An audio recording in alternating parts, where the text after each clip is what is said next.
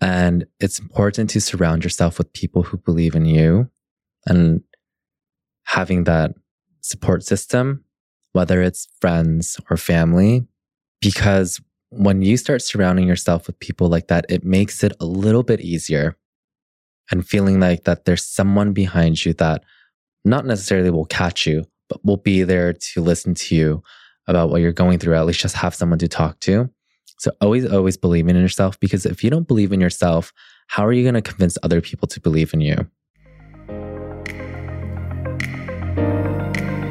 The C-Suite is a podcast about sharing entrepreneurship stories and illuminating financial concepts in a way that speaks to who we are as creatives, as small business owners, as entrepreneurs and aspiring entrepreneurs, not as finance executives. Each episode features one finance term that is explained through career stories in conversation with friends. So join me as we dive into the highly personal stories that bring finance to life. Because you can do this. You can learn to understand it intuitively. And when we do that and put new ideas into context, that's when we can learn, plan, and thrive. Welcome to the C-Suite with Catherine.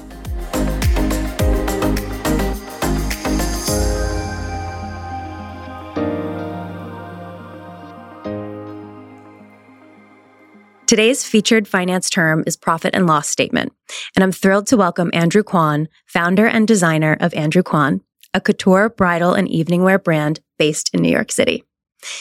Andrew Kwon's gowns are available directly through his showroom and at Bergdorf Goodman, the window to the world of luxury retail.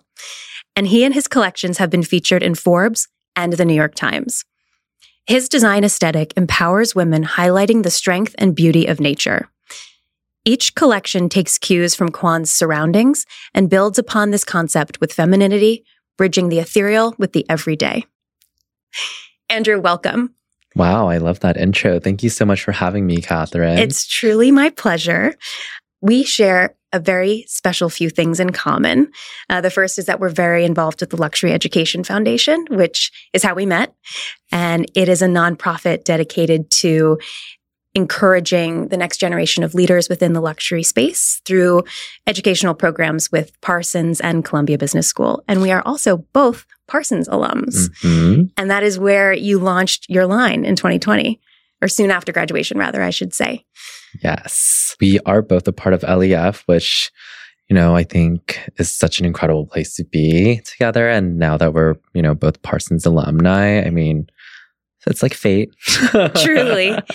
The fashion design program at Parsons is pretty iconic, and your thesis for your graduation got a lot of attention.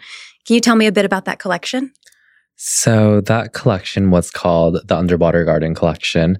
And that collection was really a place of me being not inspired. I wouldn't say inspired is the word, but trying to create beauty out of somewhere where it was a little bit dark in my life, where, I actually first started in architecture and interior design at Parsons, and then I moved into fashion. And I didn't choose something where I went the whole route of sustainability or how I was going to save the world by using recycled fabrics. And I think I wanted to really dig deep emotionally. And that's how I work best with designing, is through my memories and things that matter a lot to me in the ways of like things that really made an imprint in my mind and my heart. And so I created this collection called the Underwater Garden Collection. It was a collection of evening wear because I loved evening wear. I loved the red carpet. So when I created this collection, I created a narrative where someone was going through almost the journey through the ocean. And that's why you'll see with the collections, it starts with the darkest navies and the darkest blues. And when you slowly look through the collection, it goes from dark navies to a little bit more of this sage green, where I was thinking of algae and kelp and what you would see in the water. And you would go up to these nudes and pinks from like the beach sands and the shells that you would see. And it would eventually turn into this white jumpsuit. And that was basically saying you looked up at the clouds. And in the collection, you see a lot of these floral elements.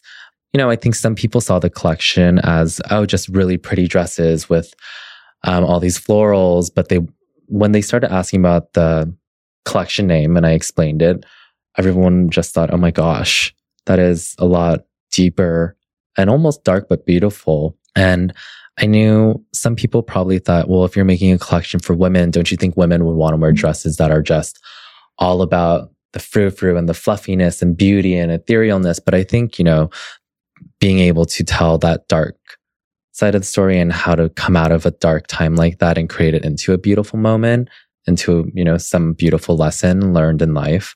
That was really important to me. And I think some people felt it and saw it. And that's why it resonated with so many people. I mean, that is what defines luxury fashion. It is not just a pretty dress. There is a story embedded into every seam and embroidery and embellishment in this part of our industry. And I think that's so powerful and special. And all I can think of, frankly, is someone who came before you in the world of evening wear and bridal, Alexander McQueen, who's also known for having that duality in a lot of the collections that he designed and that Sarah Burton continues. So I'm not remotely surprised that you are already a total star and completely on the rise. And a dress from that collection landed in what window? So that sage tulle gown, that silhouette has become such a signature in my collections. Yeah. That sage tulle gown got pulled for the Neiman Marcus Hudson Yards exhibition. And that is a gown that shortly after got pulled for the Nylon 2019 September cover story with Natalie Emmanuel. Right after, she's from Game of Thrones and she played Missandei. And that's what she wore, paired with some Chanel top by the stylist named Jahuli.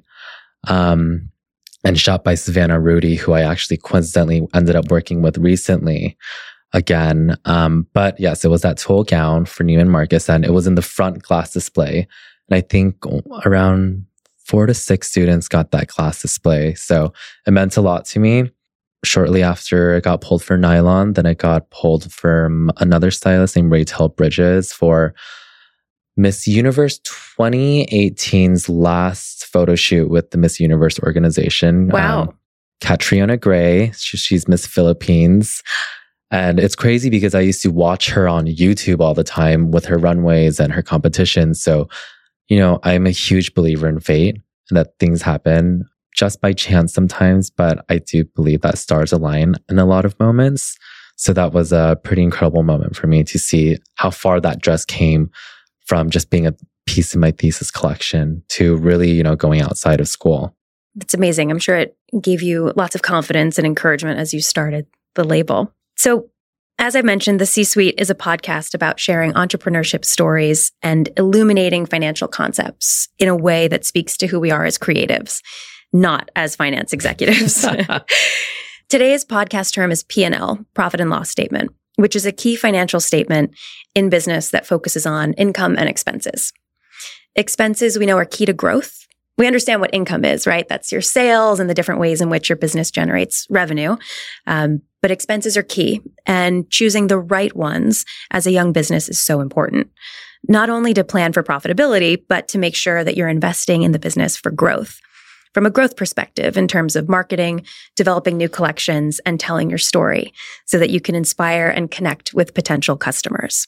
Tell me, how is the brand growing? How do you connect with your potential clients, and maybe what you are focusing on lately as it relates to introducing clients to the brand? Well, when I said that my thesis collection was evening wear, and there was that one jumpsuit that was white that almost touched upon bridal because I knew I wanted to do bridal one day. I knew that social media has always been huge in fashion, but I had a feeling it was going to be really crucial to me growing my business, especially something like Instagram. What I did with my Instagram was, that was my personal Instagram. And when Thesis came along, I got rid of all my personal posts of just wacky this and being goofy. And I started posting all my thesis work. And that transitioned into carrying on into my business, my brand now, which is my namesake brand, just Andrew Kwon. When I first launched, though, I wasn't sure how to really get these clients or who were going to be these clients. But what I knew I could really do is tell my brand story and who I am as a person through Instagram, but in a very elegant, modern way, where it's not just a castle in the back with beautiful models running around.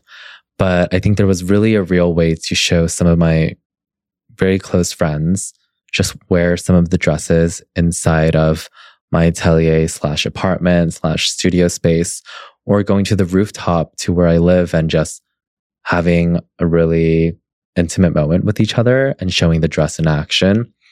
And I think that resonated with other women that were following me, or friends of friends who would repost on stories. And I never really paid for PR and showrooms and things like that. Really, I tried to capitalize my most on Instagram. Probably the most organically, I would say, is just I started posting every other day, but then now it's really become to every single day, and really using those right hashtags. You don't want to just randomly tag other people, though, that don't, I mean, you can't be tagging random magazines to see if that's going to work, because that's not going to be a good look, and you really need to look professional. You don't want to look desperate for that type of attention that you're really needing it or wanting it. I think it's just, it has to come naturally. It has to come from a genuine place. So I think being genuine and being truthful through social media and explaining the process of the dresses from my own voice, because I still do all my social media myself. So I think it's important with just being authentic. Sometimes it doesn't hurt to be a little fluffy with words and the dresses, and relating the dress to the words, what they're listening to, especially with music. So I think there was something about, especially my Instagram, that really connected women to seeing the brand and really feeling like there's something more than just a pretty dress. You have to make people dream, I think, and especially if your target client is purchasing something for a really special event in their life, or their wedding, or the mother of the bride, or they're going to a gala that perhaps they were helping to raise money for. They want to feel like they're putting on the confidence that comes from the way in which you relate to your designs, I think. So tell me a little bit more about your decision to add 2 business lines, right? So you started with evening wear and more recently launched bridal. So that, from a P&L perspective, you've got like 2 categories of product, 2 business lines within your overall collection. So evening wear, and then if you could speak to bridal. So evening wear was that thesis collection, but just like a lot of people, we all went through COVID and the pandemic and are still going through it. But I, really put my brand together all throughout COVID. And when I established it in 2020 and I officially launched it in 2021, during that time of about 1.5 years of planning and doing the business plan, I knew that no women were going to events. They weren't doing red carpets. And although evening wear and red carpet was one of my biggest dreams, what made sense to me was that women were still going to get married, even in small, intimate settings. Women were still planning for their weddings. And I knew that we were going to come out of the pandemic. It's just like I sort of work off of intuitions or hunches, or just like the magical parts of the world that I believe in. In a business perspective and a mindset is, when you're selling gowns that are priced not bridal, when you're selling evening wear gowns that are priced from, let's say, $4,000 to $12,000, you're selling to 2% of the world. But I knew that the one time that women were open to spending that type of money on a dress was their walk down the aisle. And I also understood from a business model that collections in bridal, I wanted to always be timeless. And it wouldn't just be, oh, that's last season, no more. I wanted that to really be timeless and, let women shop prior collections, as long as I always have my brand going. And the first wedding I ever went to was my mom's, and my mom got remarried to my stepdad, who I love and adore so much. And he, I saw the emotions on my mom's face walking down the aisle, and I saw her cry. And there's something about that moment that I think really captured my heart. It almost felt like it was a restart to her life and a new moment. And I wanted to create that same type of emotion for other women out there. So I decided to go into bridal, and, I launched last year And this is even before Bridal Fashion Week or anything that I didn't know that much about. But I launched through Instagram, and that's how Bridal happened. But now, now I officially launched my evening wear collection, under my own name outside of school. So that just happened in September. It was beautiful. I was there. Thank you for the invitation. Something I learned when I was in business school was about this concept of like willingness to pay. And it's a psychological approach where you're presented with something and you are willing to pay X for it. And if the price is there or below, you're thrilled. You feel like you made out really well in the exchange. With Bridal, and I was a bridal editor, and I'm also I'm a newlywed. So this is something I've thought about for ages. With Bridal, it's such a special moment, like you're saying, where you are not approaching this from a very rational place. Like you might buy something else, like a different gown for a different event. This is not about that. It's about connecting with a garment. It's about celebrating. It's about that new start in life. So thank you for explaining that. I would love to talk about how you went from marketing the label on Instagram to being able to invest in things like presentations. And, from back to our finance term, the other part of a P&L is where you use funds to grow the business as expenses. And so marketing is a huge part of that. Tell me a little bit about your most recent presentation, or perhaps your first presentation post-pandemic. When I launched my brand and those collections, we really just focused on social media. Everything was digital. All the presentations were digital presentations on something like the CFDA Runway 360 is what they launched during the pandemic, I believe. And I wasn't ready to do an in-person presentation, nor would I during that time, because things were just absolutely insane with COVID. And especially here in New York. Were you here? I was here, yeah, the whole time. So you remember the ships and the whole thing, it was crazy. And me walking over to, I don't know, a grocery store and being afraid that I would get really sick by touching a door handle. Yeah, the last thing you're going to do is send out PR invites. Like, yes, come and celebrate this. Yeah, no, it was not the moment. But it was also, it's a huge expense to do a presentation.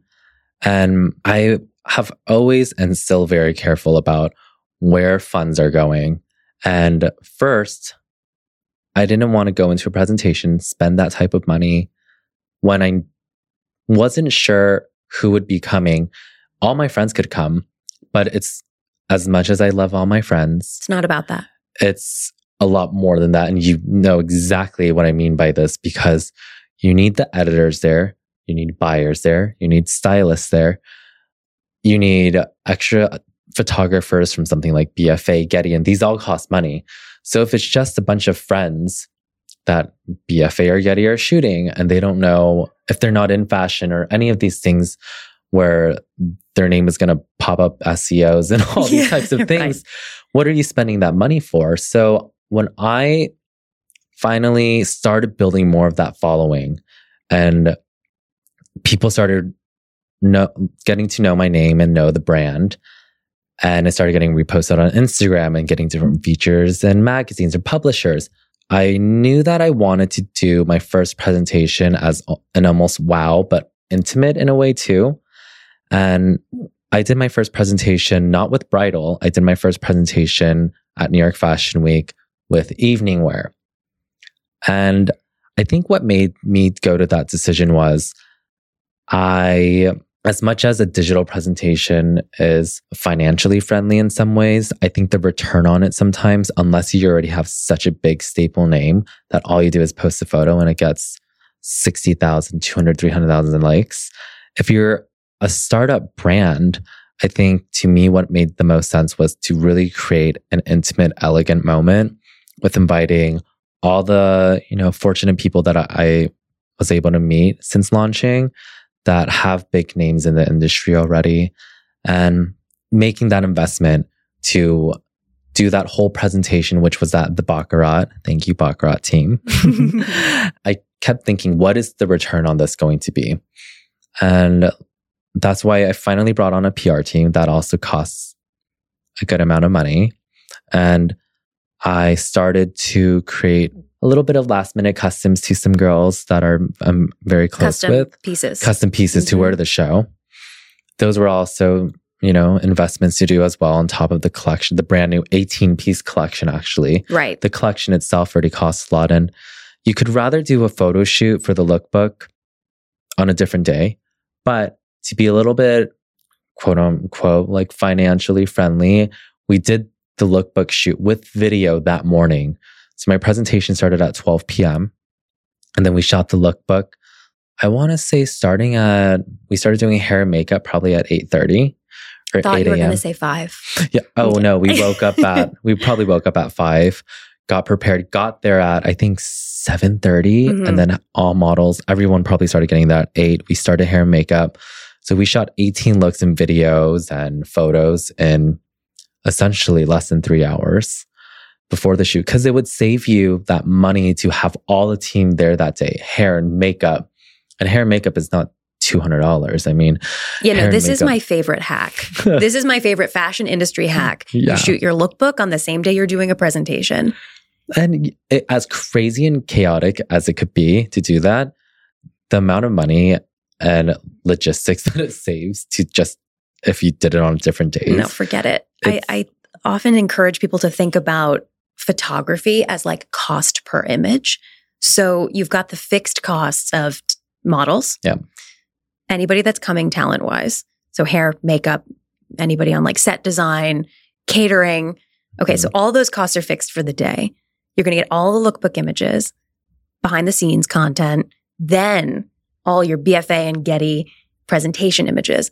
Yeah. So if you think about the number of images you were able to extract from the investment of that day, and you divide the number of images by the total you spent on the day, you can look at like a health metric of your cost per image. And so, if you had the same, say if you did 2 days at the Baccarat, it's like twice the expense for the same amount of photography.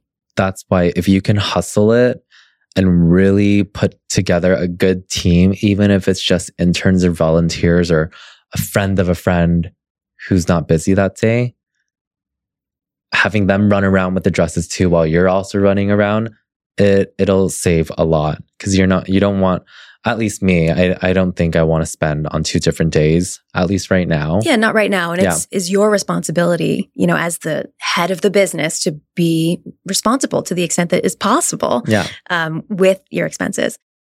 I'd love to hear about dressing women for the presentation, because what I think people don't necessarily realize is that all the press images we see are a very carefully planned and orchestrated effort. You mentioned BFA and Getty. If you don't hire the right photo service, your images will never end up on Vogue.com, because that's just not how the system works. There are partnerships in place to license images. And if you're not having your photography shot by the right person, getting press coverage is that much harder. Dressing some of the women, I mean, one specific person that I'm very good friends with and has been a good supporter of mine, Arden Cho. So she was the lead feature star on a show called Partner Track on Netflix recently. And she was most probably well known on YouTube for a lot of Asian Americans. And she was on Teen Wolf and she played Kira. Yes. When Arden was a little bit of the, oh my God, she called and we found out that she was going to be coming to New York. And she goes, I'm going to come a little, earlier so we can work on something together. But, I would say a lot of these were organic in a way that it happened, but it also happened with me just really texting my friends that are people sort of like Arden, including my very good friend Lauren Allred, who sang Never Enough in The Greatest Showman. And so everyone remembers that movie with Rebecca Ferguson singing, but it's actually Lauren singing that song for her. Lauren was there, and as much as a PR team can do sometimes, some of the best people that'll show up for you are the ones that you have personal, close relationships with. And it's about texting them and keeping in contact. But what some people have to also understand with dressing women and people for these types of events it is essentially also a business for them. And these types of celebrities, actresses, singers, influencers are being paid to show up to these. So if you actually have those types of really incredible close friends that can show up when you need them, then it's really special. And useful isn't the right word. It's just really being able to garner and like build that true, genuine relationship and not expect them to do anything, because they don't need to do it if they don't want to. But really having that type of real, true friendship is going to mean a lot. And your client's going to see it as well. I mean, that type of genuine relationship is very easy to discern, I think. And when you're selling to someone who's wearing your piece for such a special moment, again, it's all about who you are, who your friends are, and how you relate to women in your world.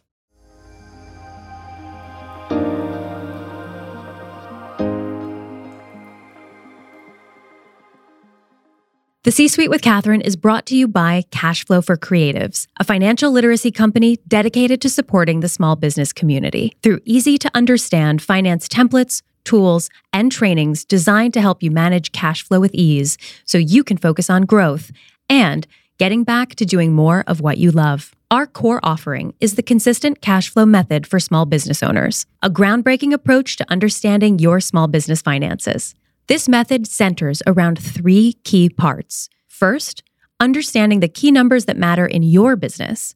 Second, the expenses you need to plan for based on your strategy. And third, how to craft sales goals based in facts that you believe in, and most importantly, that you understand how to achieve. When we paint this picture together, we get a very clear sense of how much money your business may need and when to be successful. This program is perfect if you're thinking about funding for your business, or if you're debating about what comes next and you want to understand how to envision the future with clarity. Plus, you'll gain access to our group mentorship and direct feedback from me.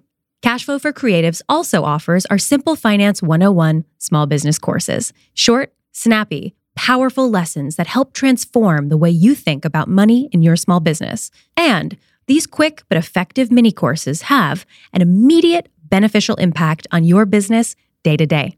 Head to cashflow-method.com to find the next best step for you and your business. It's also linked below in the show notes.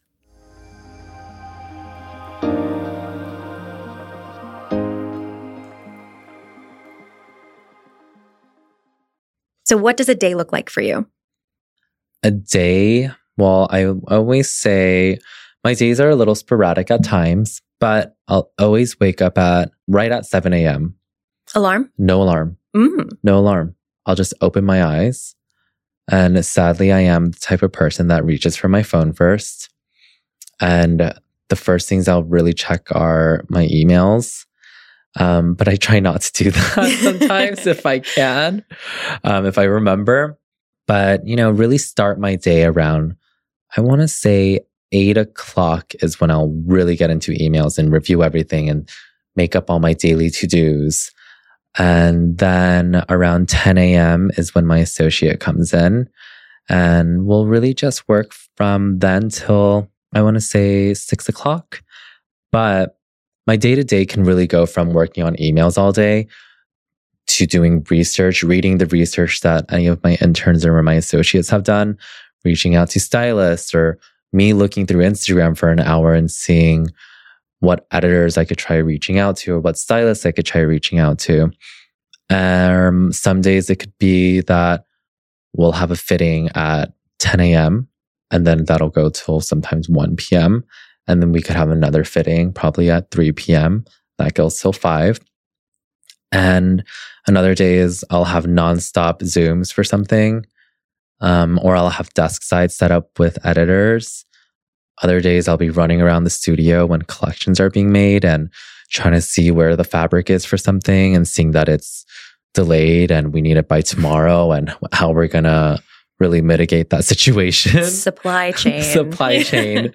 So that's another thing. If you thinking about supply chain and fabrics and materials, if you're able to have that type of financing where you're able to invest in those materials, if you don't need them right now, but might need them in the coming months for rather a new look or a new client's order, and you don't need to really plan out the logistics of how am I going to get the fabric. If you have that extra cushion room to buy more fabrics and extra of it, that always works too. But these are just day-to-day things that we're dealing with. And, other days it could be I'm running around doing fun, cool things like this with people that I love. Or, it'll be a random email and a meeting with recently the Consulate General of Korea in New York. Incredible. That I'll just get an email from and I'm like, come over, let's see. The days get so random sometimes. And I would love that I could say, I do this every single day till 6. But the days as, being a business owner, being an entrepreneur or whatever it is, it gets, you're wearing different hats every day. My stepdad is always saying one day you're going to wear a hat to be doing this. And then the next day you're doing this.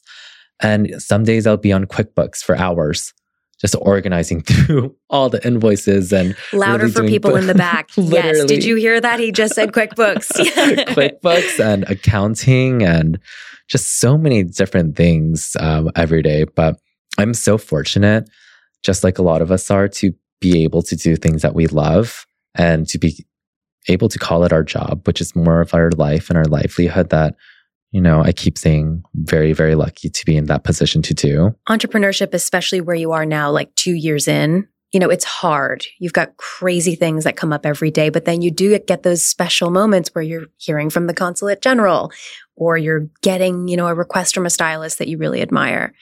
2 things you said I want to go back to. One about investing in fabric so that you have it on hand for fulfillment. But the first, I think it would be great if you could explain the architecture of a dress. So how does it start? You've got your sketch and some inspiration through to the finished piece. How the construction of a dress really pans out is, for me, I know all designers work differently, and you know that. Some designers really go into draping, which is essentially you get the fabric and you put it over the mannequin, but I call it a dress form. You put on the dress form and you cut and you pin and you see the shapes of things. And then some people, work in a way where I do a lot of sketching. And in my sketches, if I can't figure something out, that's when I'll go into something like draping and just see.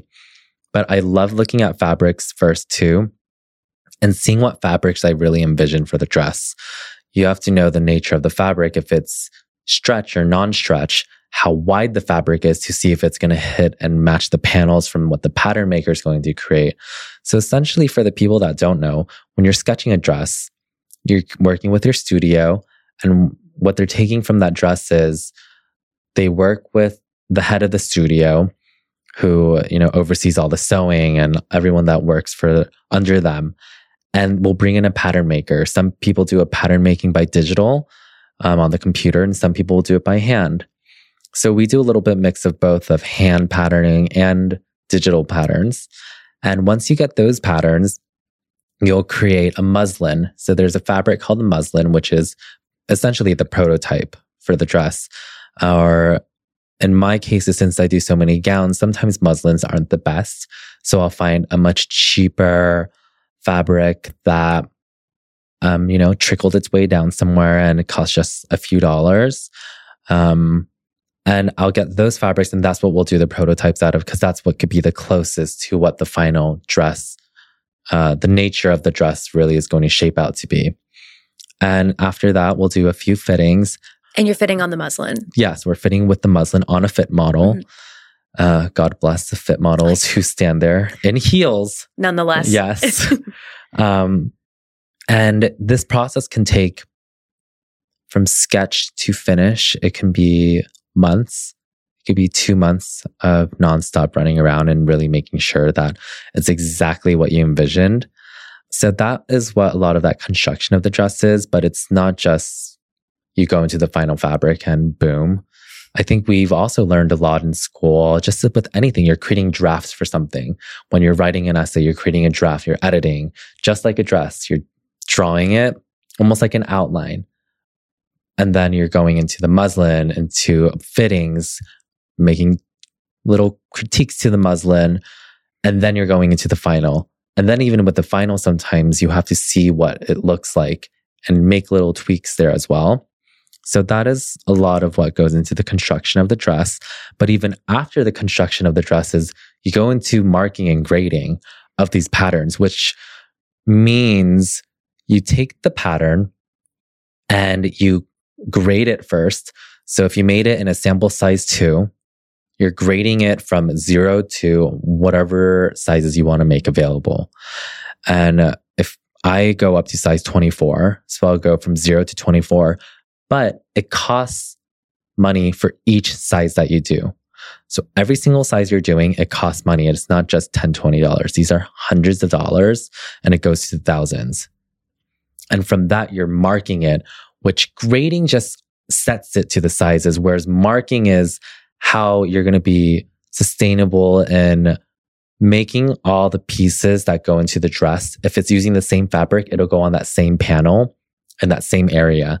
And the grader and marking company will shape the way that the patterns are positioned onto the panels to save the most fabric.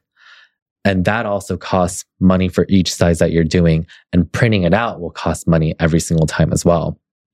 So there is so much cost that go into creating collections that I think some people don't know. But yeah, so that's a little bit of the construction of a gown. Thank you for such an educational answer, because you're right. People don't know what goes into this. And one of the criticisms I think we hear oftentimes is that smaller labels, smaller brands don't yet offer extended sizes, or they only offer plus sizes and don't have straight sizes. So that's the reality. You have to be able to invest in doing all of the sizing and doing it really well. Like, I imagine you are paying very close attention to the way the gowns are being adjusted throughout the grading process so that the intent of your design is still present in the you've got a sample size 2. You want the woman in a 20, 22, 24 to look exactly right as well. And that's very far away from the original size that you developed. Well, it's important that you really do see the marking and grading process out, and you really choose someone that understands what your dresses are like, how it's constructed, what it's supposed to look like. And finding that right person, I mean, I use a very good marking and grading person. I really love Paul and Carrie and everyone at the team. And they've seen my brand from start to finish with the thesis collection till now. And getting people that really understand your pieces, but really making sure that those pieces that are graded to a 20, 22, 24, like you said, look exactly like what you envisioned on the sample size 2 or 4 or 6.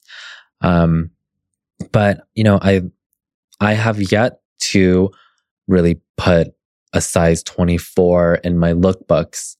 And some people have asked, even when I've done trunk show, they've asked, well, why are these dresses so small, even in a 2 or a 6? Because the average size of a woman, I would say in the US, is sometimes like a 10, 12. And I think that is another budget, though, of creating these bigger sizes as a sample and having that into the lookbook, where you're going to have to hire more models. And it's a lot of costs. And like I said, I am just starting out still. But when that time comes and I have that cushion room, oh no, for sure I'm going to do that. You're already there. I mean, the fact that you are already planning your marking and grading to be so inclusive is truly amazing. Can we go back and talk about investing in fabric so that you have it on hand? So that is actually related to a different finance term called your balance sheet. So a balance sheet at any point in time is a snapshot of a company's assets, liabilities, and equity. And so if you are investing available cash, which is an asset, into fabric, which is also an asset, that would sit on your balance sheet as fabric inventory. Now, if you can do that, you're able to fulfill more quickly. You're able to develop new ideas because you have fabric available, and you can work on dresses in a tighter turnaround. So I'd love to hear about how you're able to utilize your fabric assets, which are not expenses, when they are in that form. Well, once I choose the fabrics that I know I really want to work with, if it's a reoccurring fabric, like some of the silk charmeuses that we use, or some of the silk crepeback satins that we use, or tools, that I will make sure that we buy not a huge, but a bigger quantity of at once, so that we're not going so back and forth with these vendors.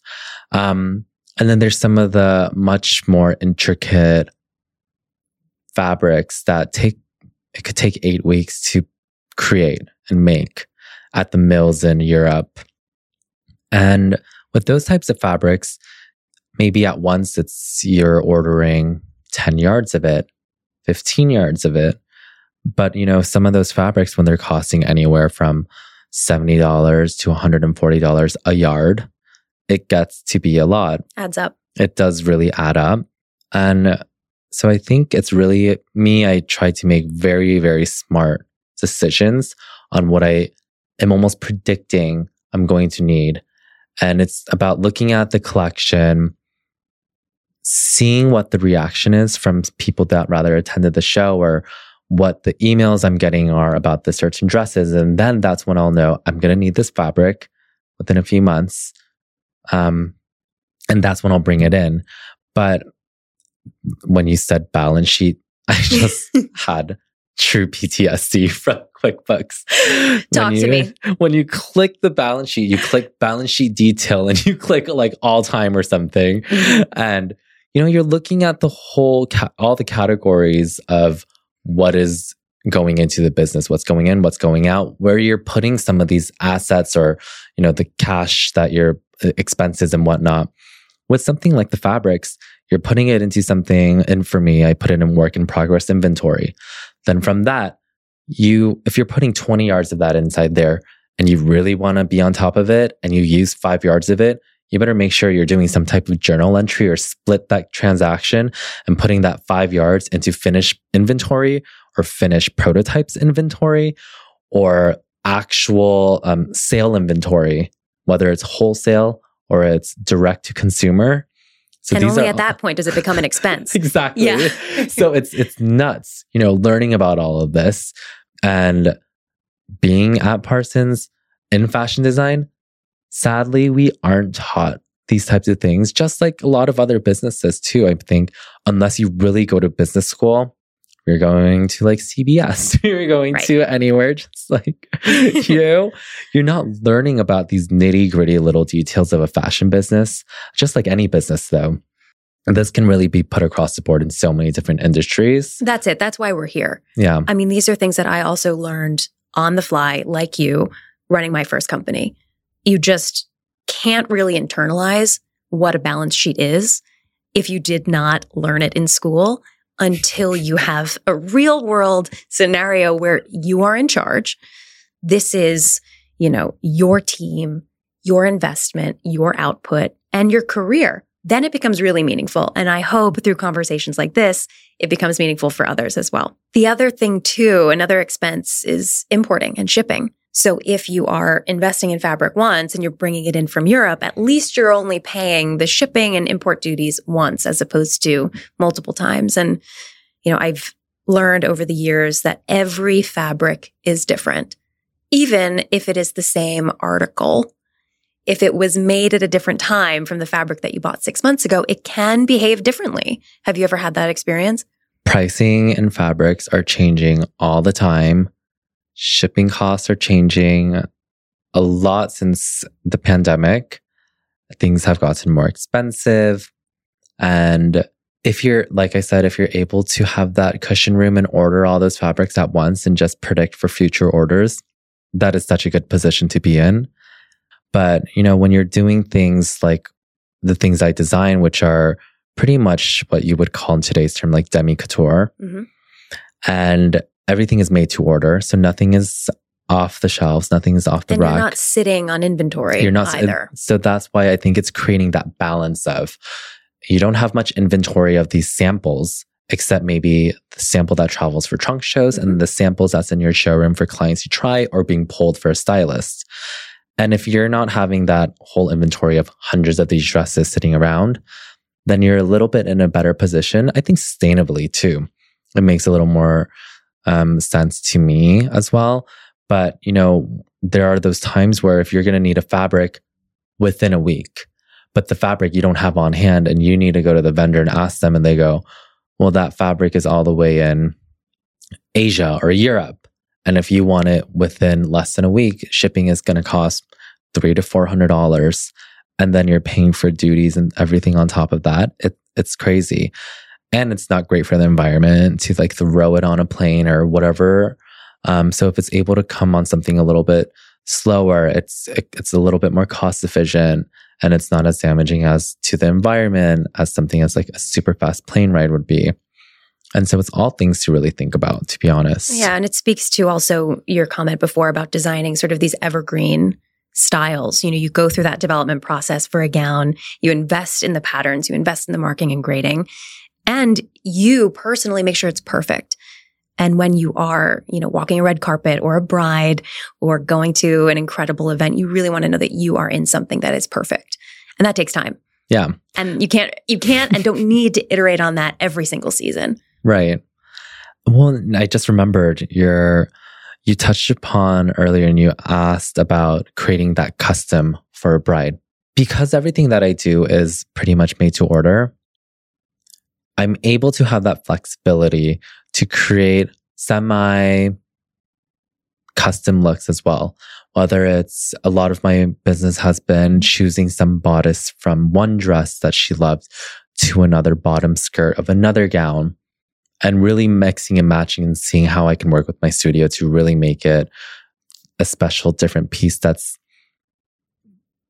almost custom to them. It is custom, basically. But if you're doing a full-on custom, it takes months and months and months of speaking, really building that relationship so you understand what the client wants. And it obviously costs a lot more because you're working directly with the designer. It's a lot of you're sketching. Making those technical changes. Yeah.